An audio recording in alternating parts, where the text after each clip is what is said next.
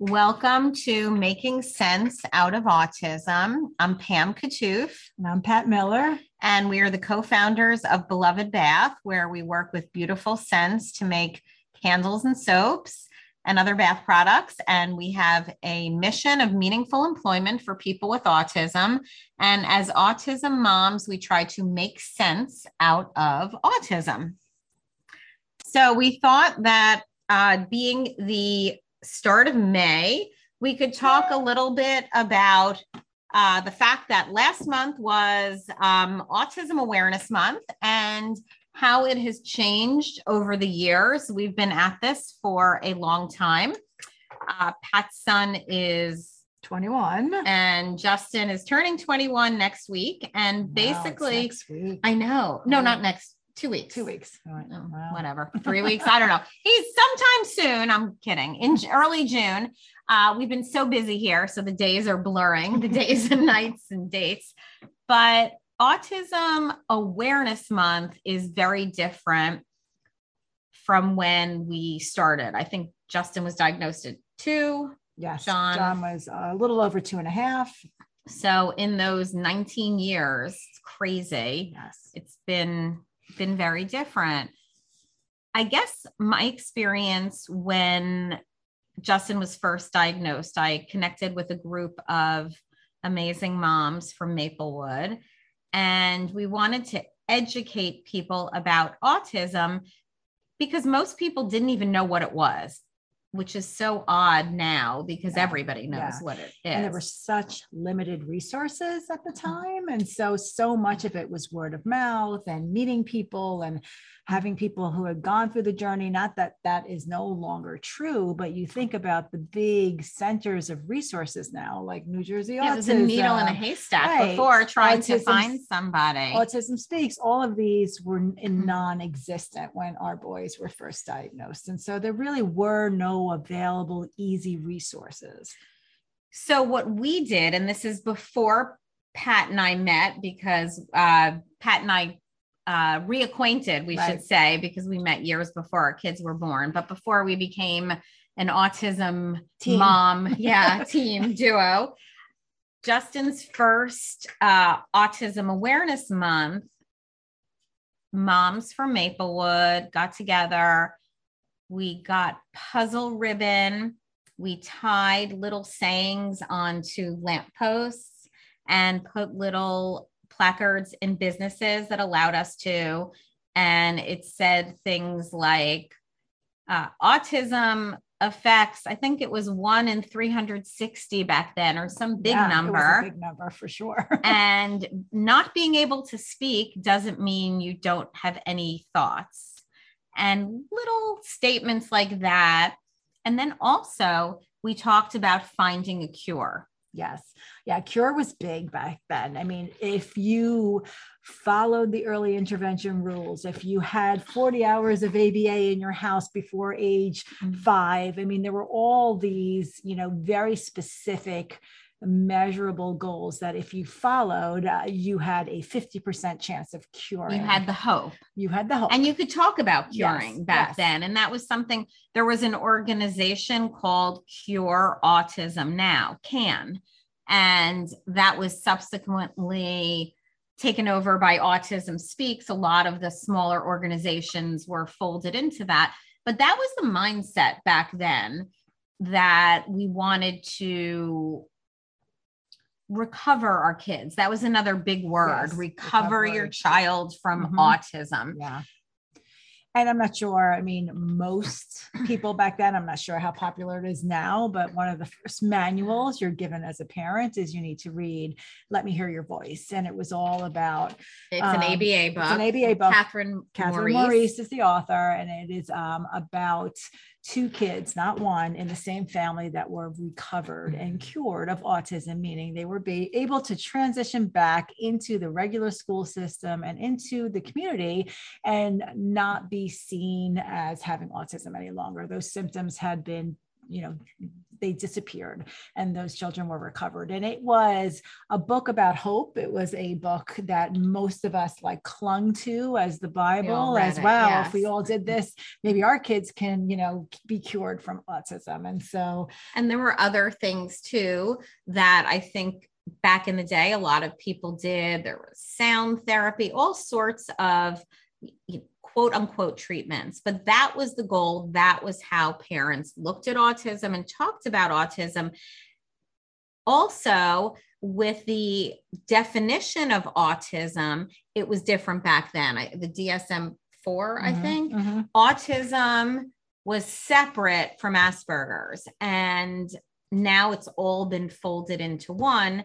And I think with that, the feelings about autism have very much changed. So Autism Awareness Month, it was really to make people aware and hopefully get funding so that you could do research and progress forward and create educate. Great change for your child. But now that everything is lumped in together and it is one diagnosis, autism spectrum disorder, there are a lot of people who have Asperger's or learning differences or milder differences than our kids.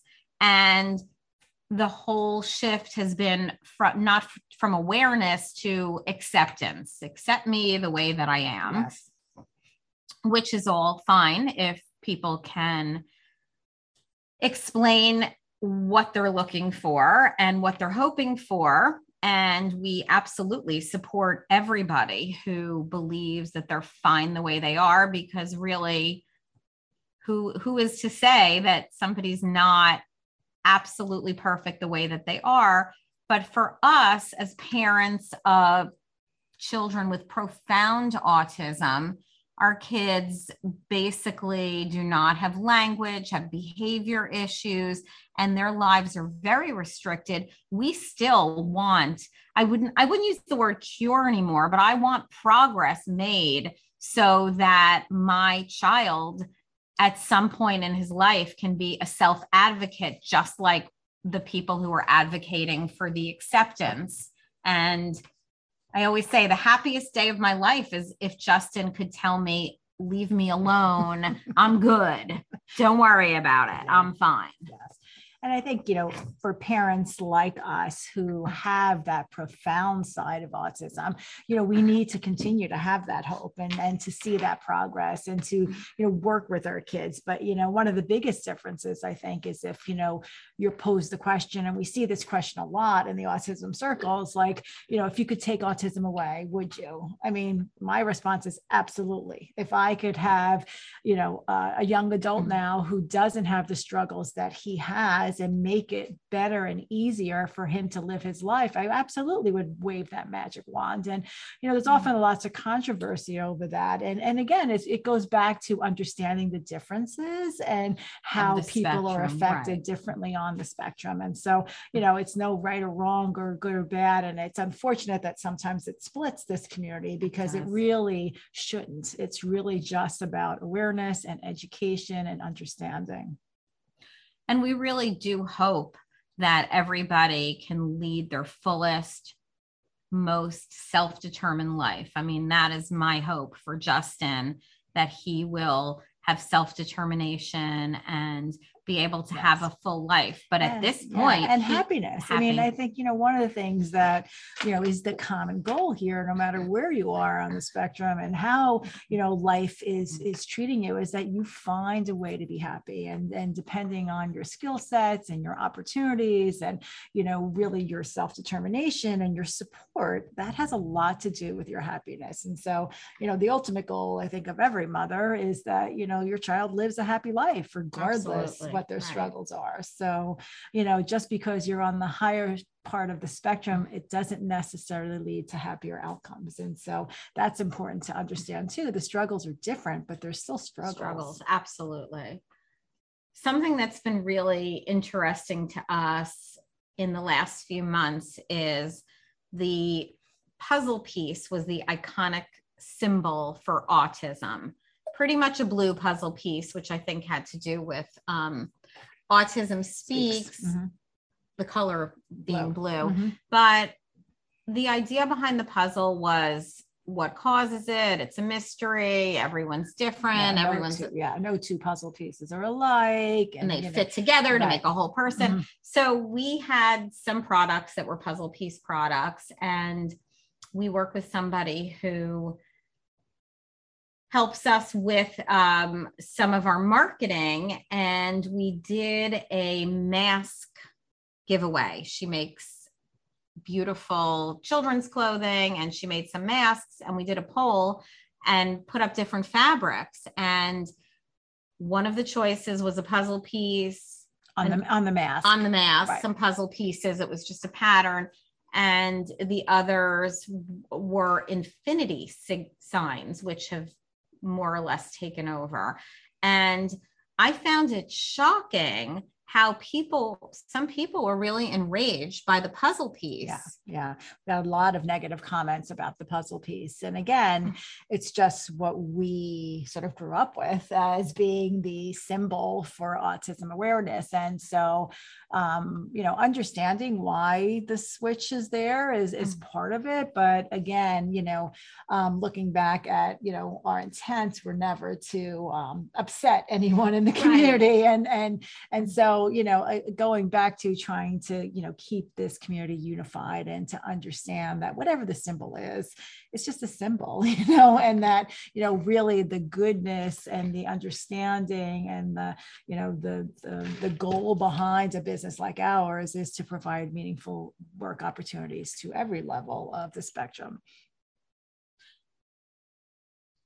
And it's my understanding that people are working now to unfold the different levels of autism and have a separate diagnosis in the DSM for profound autism, because that really is something that is quite different. It requires different supports. And it affects all sorts of things, such as funding, as, regulations, and in some aspects, it should be different. I mean, it's been lumped together because there is just so little known, and there's so much more research that has to be done.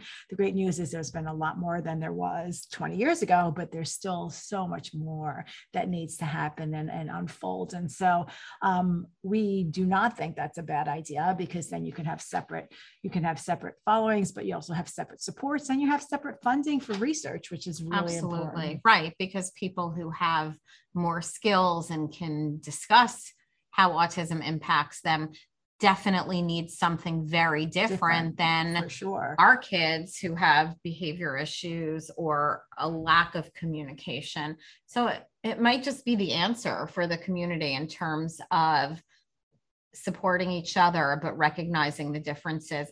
When the DSM folded everything into one, I remember a friend said, this is a catastrophe. And I didn't understand what the problem was, because Justin was young at the time, and now I really see it.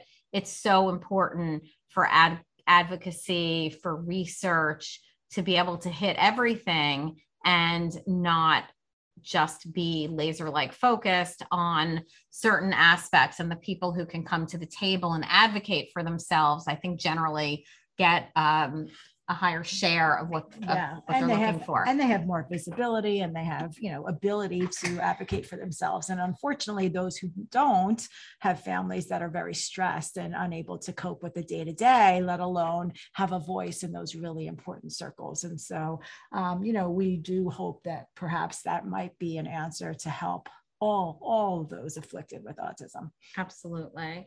So it's just interesting how in 19 or so short years, it's almost like a full circle. Mm-hmm. And it'll be interesting to see how things pan out with the diagnosis, with grouping everything together with the DSM and the future. Yes. For everybody. Not really sure how that's going to go. But again, we remain hopeful and optimistic. And so, we just keep learning from every stage of, our journey. And for us, it's really important that Beloved Bath embraces people on all levels of the spectrum. And we say that all the time, that we have people here who can drive themselves. We have people who live locally and walk, and we have people who come with a support person, a job coach, a teacher, all of these different things. And it's our hope that one day the world will be accepting of everybody on the spectrum and make room for them in terms of employment and provide those opportunities for them. Employment, recreation, community, just everything. Aspect. Yep. So we're really excited to have launched the Beloved Bath Charitable Foundation. And that really grew out of a lot of parents, families, schools reaching out to us and wanting to know how they could either set up a business or employ people with autism or help people integrate into the community. And we thought it would be a really great idea to focus on that separate from Beloved Bath. And we launched the Beloved Bath Charitable Foundation during Autism Awareness Month. And we are really excited about that. And for our next podcast, we will fill you in on the foundation and what we've done thus far and what our plans are. And what you can do to help it, right? Absolutely. Yes. So we're very excited about that. You can look it up online, actually, belovedbathcharitablefoundation.org, and check it out. We've launched the website. It's in its infancy, but there it is. And we're really happy about it and feeling positive and optimistic. And even though there are a lot of challenges having children with profound autism, we always want to look at our glass as certainly half full. And launching this foundation has really energized us because we think that we can broaden the impact of what we're doing with Beloved Bath and reach more people. Yeah. And part of that mission is to provide educational seminars and social events. And so, be on the lookout for those. Because, sign up because we're going to start to do those. To send things out. So we're very excited about it and hope you will continue to follow and join and support us. So in celebration of the launch, we are having a special 25% off your next purchase for our podcast listeners.